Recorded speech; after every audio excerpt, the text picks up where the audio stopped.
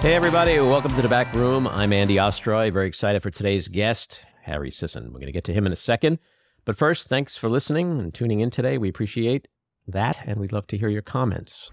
So email us at backroomandy@gmail.com and or post on our social media, and we'll read some feedback next time.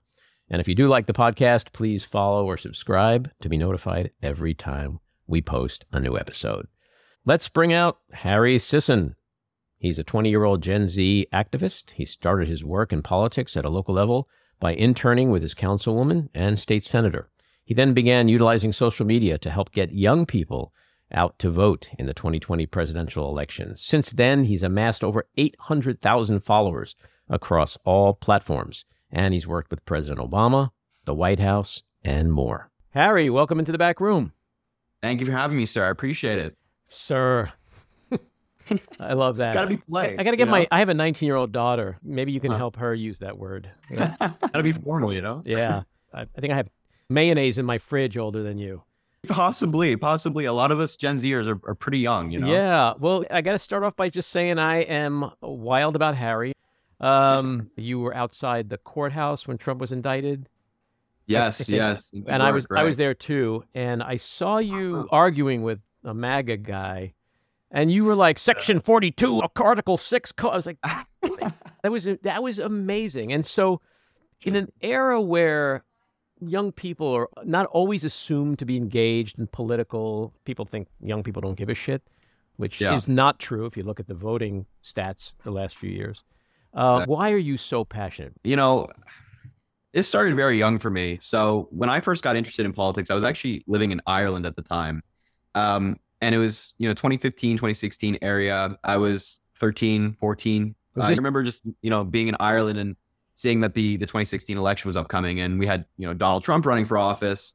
And it was like, he in that race between Hillary Clinton and him was kind of my first introduction into politics. I was like, wow, this stuff really matters. The person who's in the office and the people we elect really matter. It's not just something that, old people talk about and, argue Thanksgiving dinner over. It's like, yeah, this affects me and my generation. So when I moved back to the United States for my freshman year of high school, I was like, this is the time to move. This is time to get involved. We have the 2020 election coming up in 3/2 years.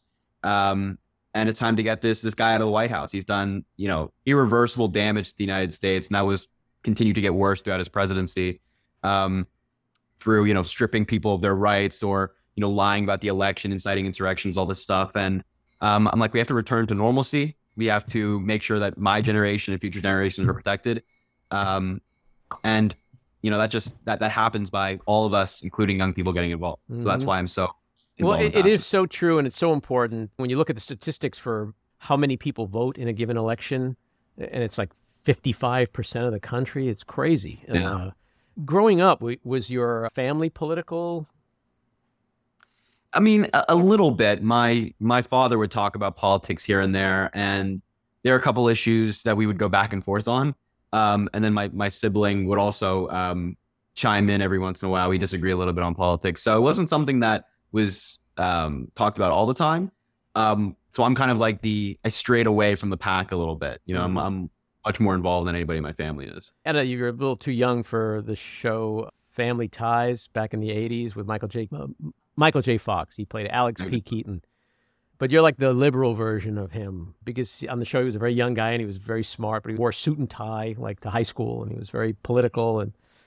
But there's just something about you that is extremely articulate. You have to be in command of the facts. You have to be in command of what's going on in the country in order to argue with these people or to make salient points, both of which you do very well.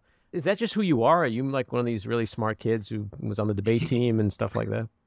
No, I was never in debate or Model UN or anything like that. And I don't know. I think that as I've kind of grown in politics, I've realized that the best way to win debates is have the facts ready. Like the reading, the research you do outside of the spotlight will always benefit you when you're in that moment. You need to be in a debate. And I think that a figure in politics who really hammers that point home is President Obama. I think he is always ready with the facts.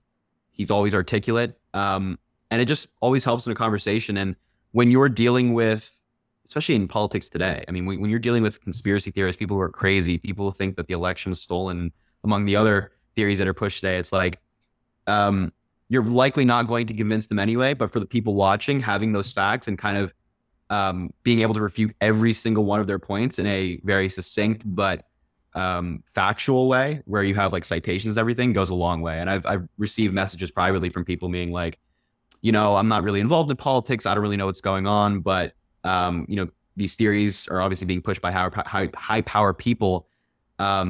But watching your debate or watching the other person on social media really helped me kind of realize that that's not true, and that people lie, and that higher power people also don't tell the truth to further themselves. Yeah, you mentioned Obama. I'm 63, and so I remember growing up thinking, man, we are just never going to have a black president, ever. Not in this country.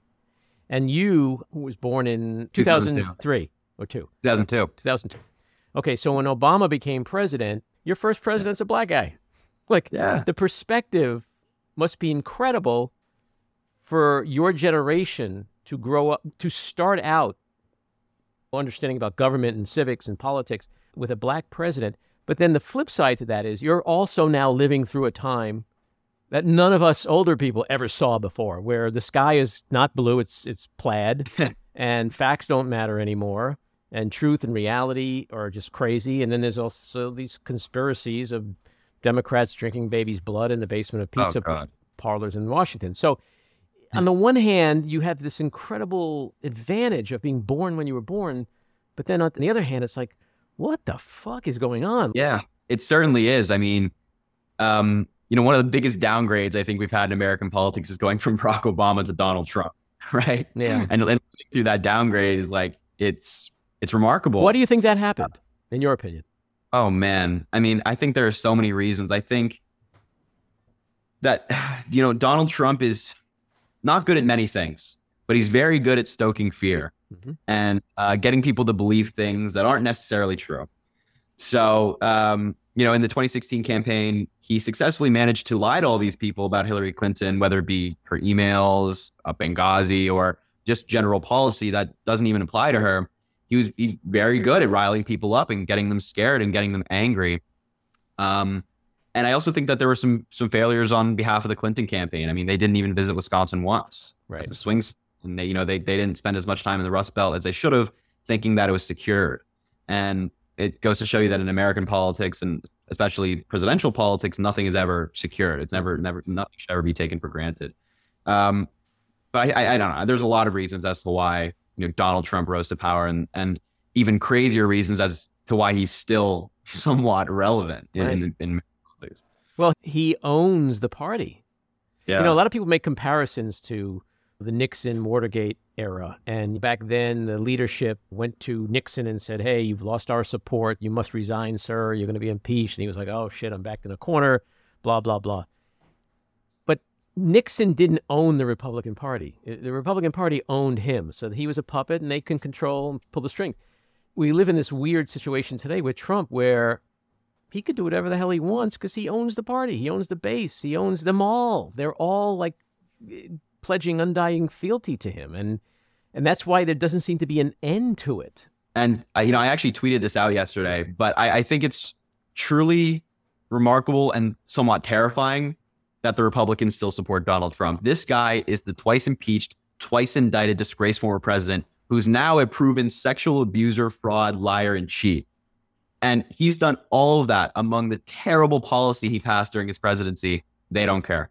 They don't care. They don't care that he has 37 federal indictments in the classified document investigation that he stole nuclear secrets, stored them in his bathroom in Mar-a-Lago. And then, the multiple times that federal authorities asked for them back, he didn't give it back. I mean, I could go on for forever, but they see these things, they don't care. And Donald Trump said it himself that he could go to Fifth Ave and shoot someone and he wouldn't lose voters. And he was right for once. Yeah. I always joke around like when he said that, he could literally do it and his crowd would be like, well, that nun deserved it. He could literally shoot a nun in the face and they'd be like, she had to go.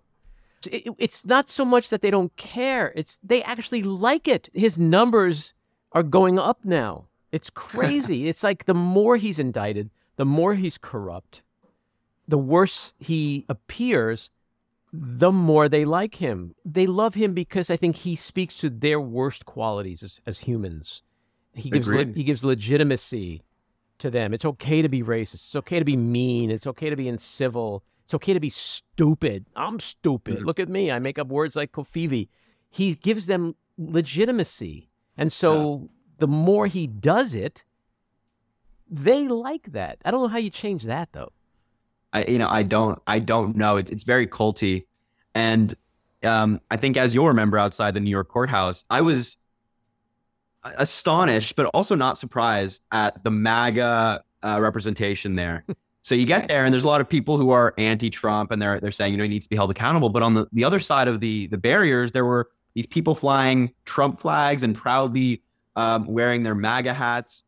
And this was before we even knew any of the evidence in that case. They just no matter what, he could have committed the most heinous crime, and they're standing by him. There's not much we can do to heal that, other than, in my view, kind of like remove MAGA from politics through elections. So making sure we continue to elect Democrats for president. Democrats control the Senate, Democrats control the House. But at the least, if we can't do that, having Republicans like Romney or John McCain or Lisa Murkowski be the Republicans that get elected. And with these recent Supreme Court decisions, that also matters.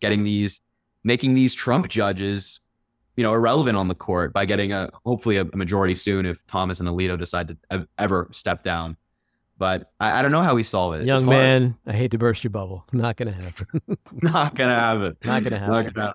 So you were born a few years before Obama. Were there other people around that time as a young person, as you got to your teens, that you were inspired by? Yeah, I think Obama and Michelle Obama are huge inspirations for me. But some Democratic presidents in the past, I think that, people who took bold stances on issues, like FDR with, the Great Depression. He had some bad things, but, the Great Depression policy, I think that was great. I can go on different presidents, but I also think someone who's become a role model for me in somewhat recent years, probably like the last 5 years, is President Biden.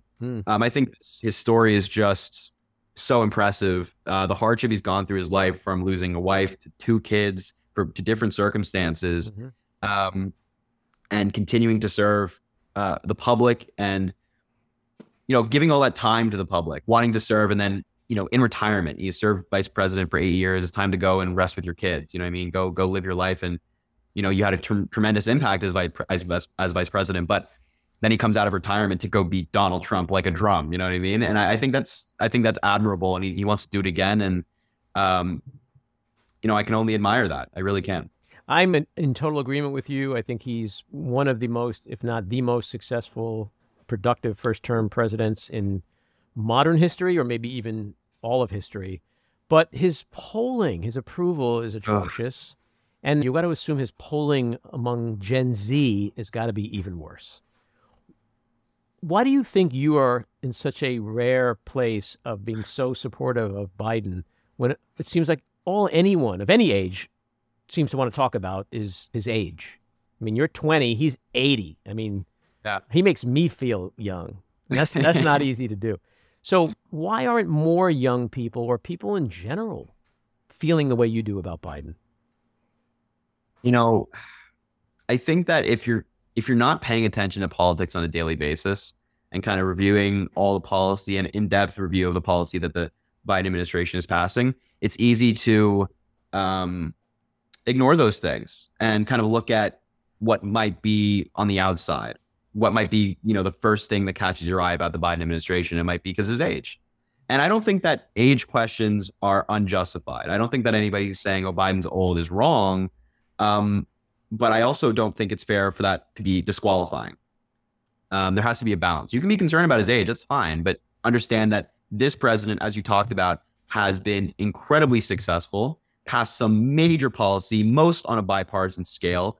And a lot of those things help Gen Z. A lot of those things help young voters. So across the board, I don't really have an answer as to why, Biden's polling is not great. I think that, the Democratic Party's messaging sometimes is poor.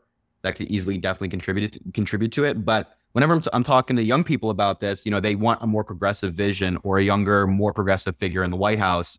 But I have a very pragmatic approach to politics. Mm-hmm. So I'm saying that I tell these folks, I'm like, look, I get you might want this person or this person in office, and I don't think you're wrong.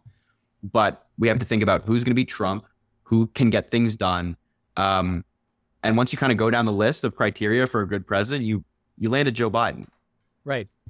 You mentioned messaging, which I think is really important. On the one hand, you could say overall, in the macro sense, the Democrats' messaging has been great because they've been winning all the elections the last few years. But take something that I know is important to your generation, which is Biden's policy of forgiving $20,000 in student loans, which was just struck down, as we both know, today by the Supreme Court. If the shoe was on the other foot, you know what they would be doing, right? Like if it rains, they blame Biden, the Democrats. And DeSantis would be like, it's the woke rain. It's the woke rain. Everything is woke. Everything is Democrats. Everything is Biden. But I guarantee you, on an effective level, you will not hear the left say, Joe Biden's plan to give you guys money was struck down by the Supreme Court today, a Republican Supreme Court that was put in place by a Republican president. And that's why they don't make that connective tissue. They don't go and do that.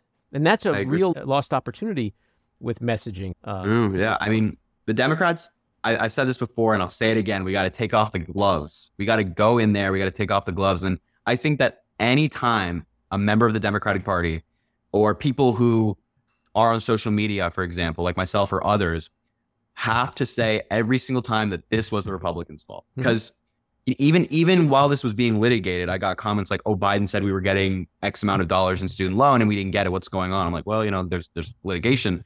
But we have to be saying the words Republicans, Trump, Supreme Court in every single discussion about student loan forgiveness. And it's unfortunate that it probably won't be that way, as you mentioned. But that's kind of my mindset going forward. I'm sure you're going to be the same way. But yeah, we need to be tougher. We need to be really hard hitting with our messaging. I agree.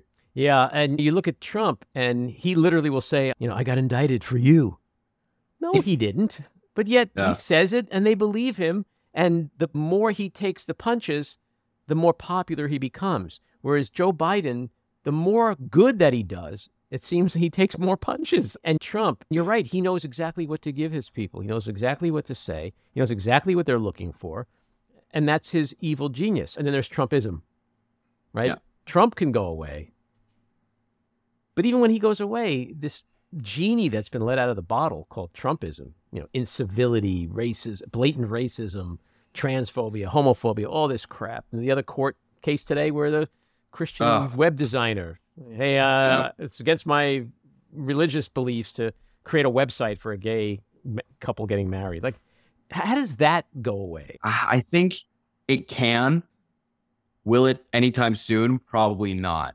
I mean, the fact of the matter is that the Republican Party, especially in the House, is now controlled by MAGA Republicans. I mean, you remember the speaker vote, for 14 rounds of voting because MAGA Republicans were holding it up. This is now the Republican Party. If the right's flank is not getting what they want, which is now becoming an ever-growing majority, the party won't be able to do anything. Mm-hmm. And if that's infiltrating Congress and it's infiltrating presidential politics, and now, it's clearly infiltrating the voter base since 2016, and now to the point where, Trump can do no wrong, it's very hard to see how we exterminate it, how we kind of get people back on the right track, being like, yeah, well, it was kind of crazy, but let's just focus on, foreign policy, domestic policy. Yeah, you know what? I really don't have anything against trans kids. Yeah, right. How do we get people back to that, that mindset of let's talk about the real issues, not whether Donald Trump just signaled to QAnon in his new Truth Social post, right? Right. I just think it's an experiment that's going to have to continue. I think we're all going to have to continue to fight very, very hard in every single election for every single seat for years and years to come. Mm-hmm. But I think that one day, once my generation becomes a bigger and bigger voting bloc and even younger generations than us are voting more, we'll look back on Trumpism and, MAGA and Trump himself with disdain. I mean, I think they're really going to be on the very wrong side of history. Yeah. And so how does someone like you get out the vote? What do you do to get more people? I mean, engaged would be great. To understand the facts the way you do would be absolutely phenomenal. But just one day out of the year, just to get them to go vote. That's all we need is just go vote. How do you help make that happen in your generation? Yeah, well, so my main social media platform is TikTok. There it kind of depends on the time. So once we get really close to elections, I go in full get out the vote mode. I mean, I'm like every video I'm ending it with, this is the date to go vote. This is the issues, go out and vote this date for this person. But when we're kind of not in an election right now, like we're sort of in 2024 season, sort of not right now. We're kind of just getting in there. I'm more focused on just highlighting the facts, kind of the differences we're starting to see between the candidates, and then go from there. But I really think that for young people to want to get out and the vote, it's really beneficial to see another young person being like, hey, I'm young, you're young. We both share values. We both care about these issues. This is how we make sure that these rights are protected, or these is how we tackle this issue or that issue, whatever it may be. I think that's beneficial, like kind of seeing that similarity, having that something in common with the person telling you. And it's not just like some person in the Democratic Party telling you to get out and vote. Mm-hmm. So I think it's just like hammering home the dates. No, it's the calls to action like that are so important. There's this misconception that my vote doesn't count. And we see how that's so not true, how so many races are so close. It's literally the one day of the year where the billionaire and the janitor have the same exact power. And if people really understood that, like if instead of 55% of the population voting, let's say 80% of Democrats voted, we'd have everything we want. Everything, right? It's that simple. It's that simple. How do you get that simplicity drilled into young people's heads? That all it is just one fucking day out of the year. Just vote your candidates in, and then you have all the power. Yeah, and what's unfortunate is that on a world scale, we're actually very privileged that we even have the right to vote. That we even have the right to choose our president, our representative, our senator, your local, whatever. It's a massive privilege on a world scale. But you're right. And that's part of like my election time messaging. It's like, it's so easy. I voted twice now. I voted for Biden in 2020, and then I voted for Democrats all the way down the ballot in 2022. And I walked in there, they gave me a ballot. I filled in some circles, put it in a machine, walked out 5 minutes. That easy. You do your civic duty, and you can say you did it, right? You can say that I tried to vote for abortion rights, climate change, student loan, whatever it may be. I tried. But then the problem is when you don't vote, and then you get these crazy Republicans in there, then you can't say that you stood up. You can't say you were fighting for anything. And I think that's a really important point as well. It's like you want to like emphasize that this is a movement, not just like, oh, we're just telling you to go vote because we want to maintain power. It's more like, no, like we actually want to get stuff done. But it's very frustrating. It's like one day. You connect the dots. That's the problem, that a lot of these young kids and older people who don't vote, they don't connect the dots. They're just like, whatever, it's not going to matter. What's my vote going to matter? And it does. We see when women get pissed off after a Dobbs decision and they vote, we see what happens. When black women, people of color get upset and they go vote in droves, we see what happens. I mean, just imagine if we all voted. By the way, I started doing TikTok videos recently. If you want to see yourself and hear yourself in about 43 years, check out my videos, because I think it's what you're going to be. It's just an old guy ranting about all the same shit you're ranting about now, except a little more wrinkles and gray hair. No, I think it's really noble what you're doing, because I don't think it's not fake. You really have a passion for what you're doing. It's in your DNA. And clearly, I suspect you're going to end up a congressman or a senator or maybe even president someday, because this is where it starts. And I've been involved and passionate about politics since I can remember, and I can't fathom. Do you ever think about like, what is it like to wake up in the morning and just absolutely not give a shit about politics? Like, what is that like? What would that look like? What is your day like when you don't care about politics? What are you reading in the morning or something like? I don't know. I think. I think the saying that ignorance is bliss is true. Politics is very, it can be very happy. It can be very rewarding. It can be, excellent, but it can also be very depressing, stressful, and saddening. And I think that a lot of the time, most of the time, I'd even say it's depressing. When you kind of look at the issues that go on in America, the fact that, we see policy like, for example, the child tax credit, which in 1 year lowered child poverty by 50%. And the Democrats wanted to renew it, and the Republicans said no. So when you're sitting there, and you're like, my God, that's so frustrating. We have an easy way to lift kids out of poverty, make sure they're not hungry at night, and we're not doing it. A lot of people might look at that and be like, well, that's that. I don't need to read this anymore. I don't want to hear about this anymore. It makes me sad. It makes me frustrated. So I'm not going to do it. And I think that's what motivates a lot of people. I think that ignorance is bliss. They don't want to be depressed every day, and they like their bubbles wherever they may be living and the happy families they have or communities, whatever it may be. Yeah, no, you're right. I've had conversations with people, educated people, and they're just like, I can't deal. Mm-hmm. And I'm like, your daughter just lost the right to have an abortion. Like, what do you mean you can't deal? Like, what does it involve? I mean, what does that even mean? Like, one day out of the year you can't vote, or like you can't write a check if you have money, like once every 6 months to a Congress. Like, what does that mean? We're not asking you to quit your job. Just care, right? It's all about caring. Like, I think people who are apolitical or can't deal, they just don't connect the dots. And then, like you said, like something happens and then they're frustrated and angry. But it's like, you're the one that said you can't deal, right? We need people to deal. You're very active on Twitter. I just want to read a couple of your tweets that I checked out recently. One was on Trump. You said, "Holy crap, a former Trump aide has come forward and revealed that Trump would often talk to others about having sex with his daughter, Ivanka. His chief of staff had to remind him that she was his daughter." Fucking disgusting. And I love that you put the ampersand instead of the letter U, because you can hardly tell it's the word fucking. Right. But it is disgusting. Like, how there's no bottom to the disgusting revelations that come out of this man, is there? Oh, I mean, and the thing about that story specifically is that it might be intuitive to the human brain to be like, well, of course he didn't say that. No, like why would a father ever say that about his daughter? I mean, Trump, whoever it is, that probably wouldn't happen. Then you kind of look at the story a little bit deeper, and then you kind of consider outside facts that, yeah, Trump has actually talked about Ivanka's body publicly. He also said that he would date her publicly. There's also some very inappropriate images out there in which just a father should not be engaging with his daughter in that way. And you're like, Trump aide said this, all this previous evidence. This seems pretty compelling. 20 plus women have accused him of sexual assault. 20 plus, he's a rapist, okay?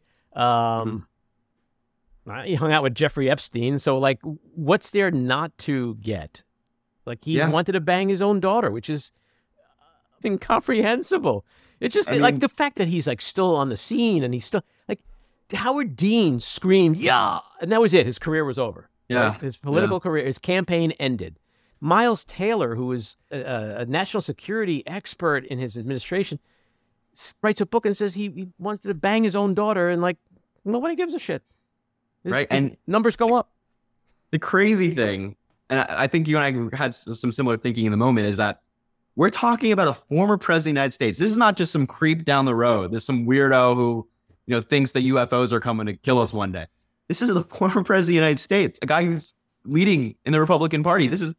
It is insane that we are talking about this guy in this way, and this guy is still relevant in our politics. It's so frustrating. Well, it's like you said earlier. He said he can shoot someone on Fifth Avenue, and he's lose support, and he can. He can not only shoot someone on Fifth Avenue, he can rape a woman in a dressing room. He could talk about banging his own daughter. Nothing takes him away from his base. I do think he's lost part of his base, but there's still 20-30% of the country that is just undyingly loyal to him.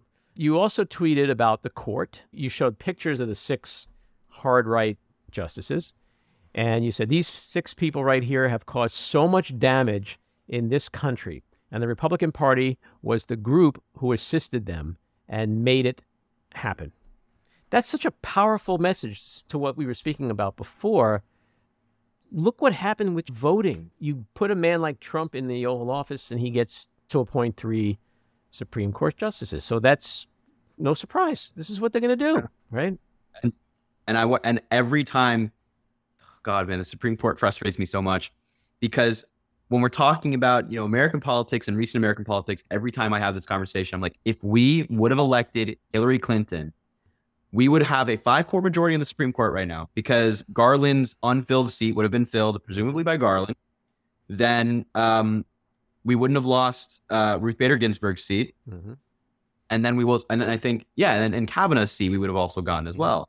And that would be a 5-4 majority, and affirmative action would still be alive. Roe would still be alive. Student loan forgiveness would have gone through. Rights would be protected and granted, but not in this hellscape.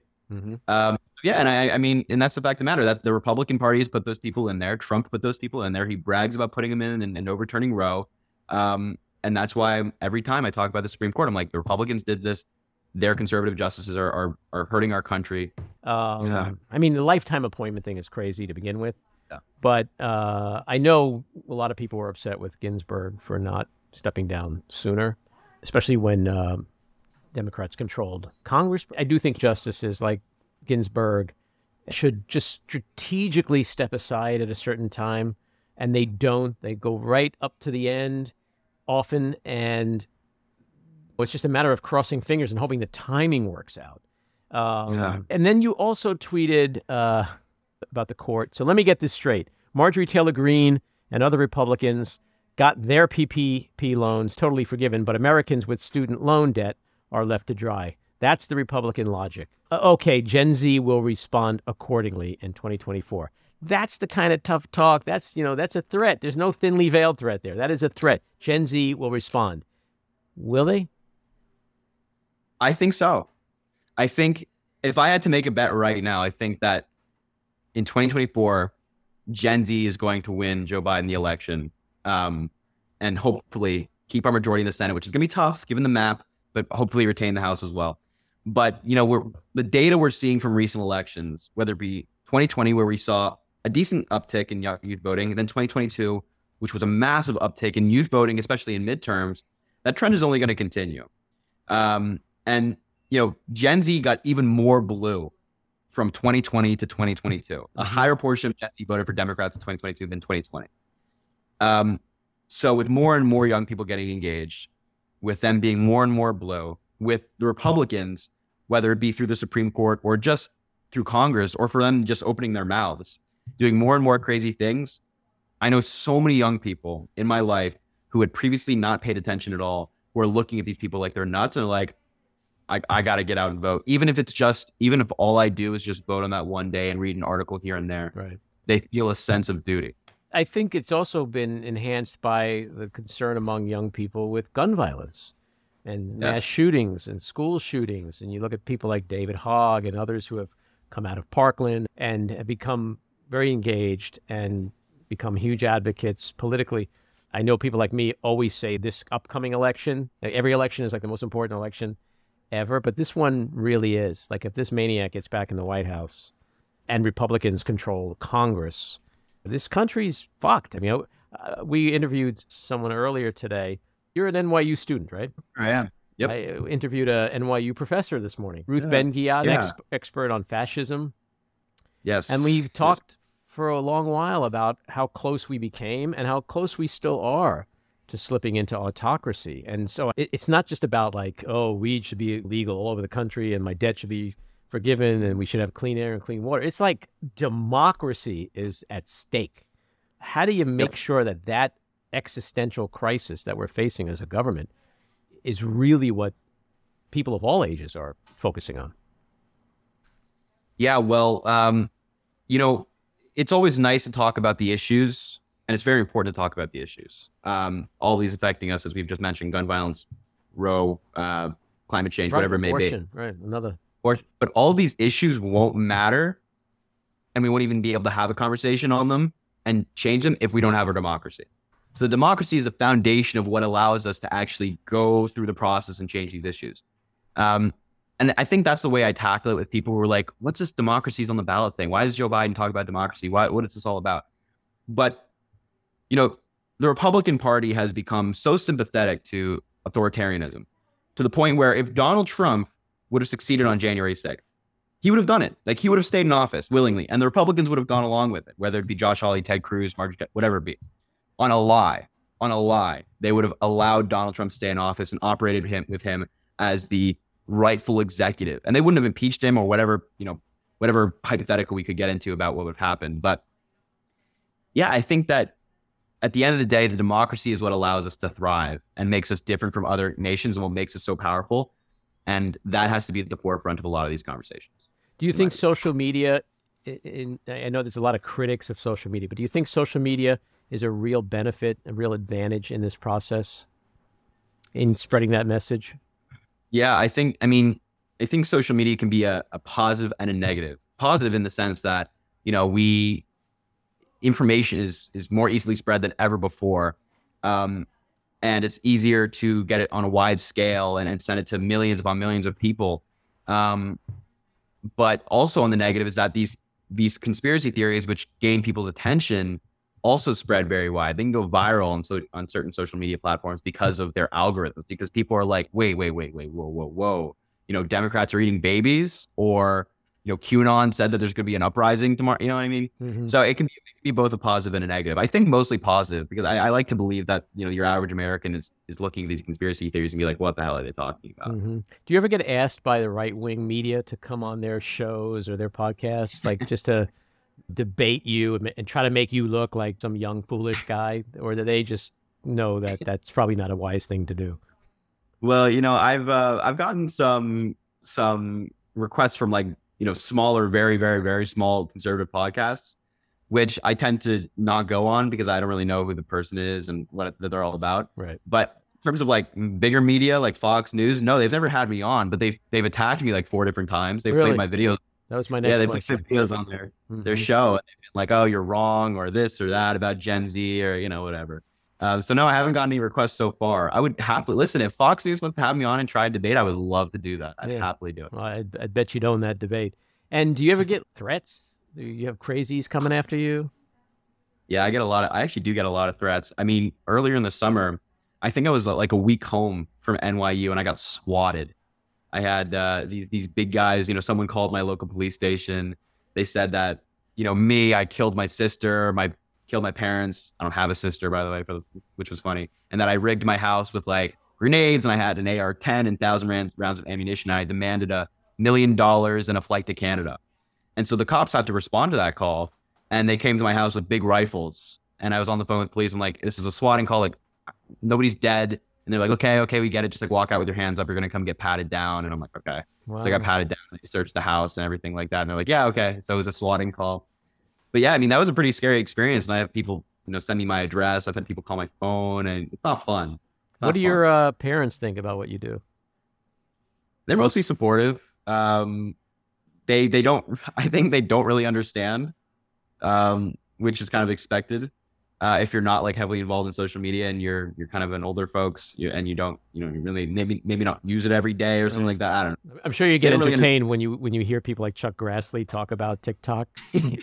What's this TikTok thing?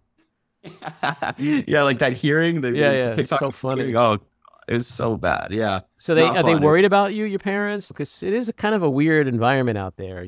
People are making threats and doing weird shit. And as a parent of someone around your age, on the one hand, I'd be like, that's so awesome. And be engaged. But probably the first time if my daughter ever said, I got a threat today, I'd be like, you're done. You're absolutely done. Done. Cut off. Find a new job. I guess it's got to be a little push and pull with them. Yeah, I mean, a little bit. I mean, there's always been the thought in the back of my head that something like this might eventually happen. Mm-hmm. But what's important to me, and I think what's important to my parents as well, is that we don't let people who threaten us or threaten me win to the point where I'm like, yeah, I'm gonna quit now because I got threats. It's like, no, you're not. That swatting is not. It only makes me more motivated. Right. Give me your quick assessment of the 24 Republican field. Who do you like? Who do you think is smart? Who do you think's got a chance? Yikes. Who do you think is an idiot? I'd say that all of them mostly are, but I think the only 2 people that have chances are probably DeSantis and Trump. But I think the rest of them are not that bright, probably don't have a chance, are shallow, are bland, don't really have any solutions. I think the only interesting candidate to me is Chris Christie. Mm-hmm. The campaign he's running is super interesting, taking on Trump and the cult and speaking some truth. And I think he's right a lot of the time on Trump. Mhm. He's wrong on a lot of things. I mean, he goes after Biden for stupid reasons. That's fine. But I'm really intrigued to see how his campaign goes. And I really want to see him on the debate stage with Trump. Oh, if they did that as a pay-per-view for like 99, I swear to God, I'd be like, just here's my card. Charge me whatever you need. Like, I want to see that throwdown. Yeah. My last question to you has nothing to do with politics, but it's a window into the soul question. And it involves music, because that often gives us a glimpse of who a person is by what they're listening to. Give me your top 5 musical artists. Man, I was going to say of all time, but you're just like 4 days old, so I'm right. We can go back with that. Top 5 music artists of all time. That's a really good question. I think I'm a big fan of, I have a lot of different music tastes, but I'm a big fan of people like Drake, like Post Malone. Mm-hmm. One of the first artists I ever started listening to, the first person that got me into music was Chance the Rapper. Okay. Who else? Who else do I listen to quite frequently? Can I look at my Spotify really quick? Sure. Okay. Tay-Tay? I dabble. I don't mind Taylor Swift. I think she has good songs. Let's see. Did you go see her? This is the difference. Did you go see her recently? I did not. Oh, okay. All right. Then you might be a dabbler. And then I'm a dabbler. I'm a little bit of a dabbler. I like Lil Yachty as well. Atlanta rapper. He's great. Let's see here. And then I have different music tastes. Like, I think Justin Bieber's great. I think that Joji is great. And those kind of more R&B singers. I don't know. I think like a lot of those folks I kind of listen to. And so I have a wide range. Who doesn't love the Biebs? Exactly. I like Vanilla Ice. You probably don't know who that is, but my generation, they're like, really? Vanilla Ice? I'm like, yeah. Doom, doom, doom, doom, doom, doom. Exactly, yeah. Play that song, and I defy you not to start moving. I don't care how old you are. Harry, I meant it before. I am wild about Harry. I think you're amazing. I love what you're doing. This was a great conversation. I do hope you'll come back periodically, and I appreciate your time. Well, thank you for having me. I really appreciate it. All righty. Take care. Likewise. We have Mike Pence here, and he's going to do the closing. Thank you, Andy. If you, the American people, like what you've been hearing, and even if you, the American people, don't, let us, also American people, know. We appreciate the feedback. You can leave us a message at 845-307-7446. You can even email us at backroomAndy@gmail.com or tweet to me at Mike Pence. Andy Ostroy. Sorry, Andy. And when you listen, please take a quick moment to rate and review. It's very helpful. And if you do like the podcast, please follow or subscribe, and you'll be notified every time we post a new episode. I want to thank my co-producer, engineer, and editor, Maddie Rosenberg. Associate producer, Jen Muth. Jen, so wonderful to be in the room with you. Cricket Langell for our artwork. Great name, Cricket. The American people love unique names. Andy Hollander for our excellent music. I'm being a man of faith. I can't say kick-ass music. Patricia Wind and the Epicurean for the Backroom Studio. I also would be remiss if I didn't mention Mother. Thank you, Mother. And a big thank you again to our guest, Harry Sisson. So keep your eyes on Washington, Hollywood, and your own backyards. And we hope you'll join us again next time. Have a great week.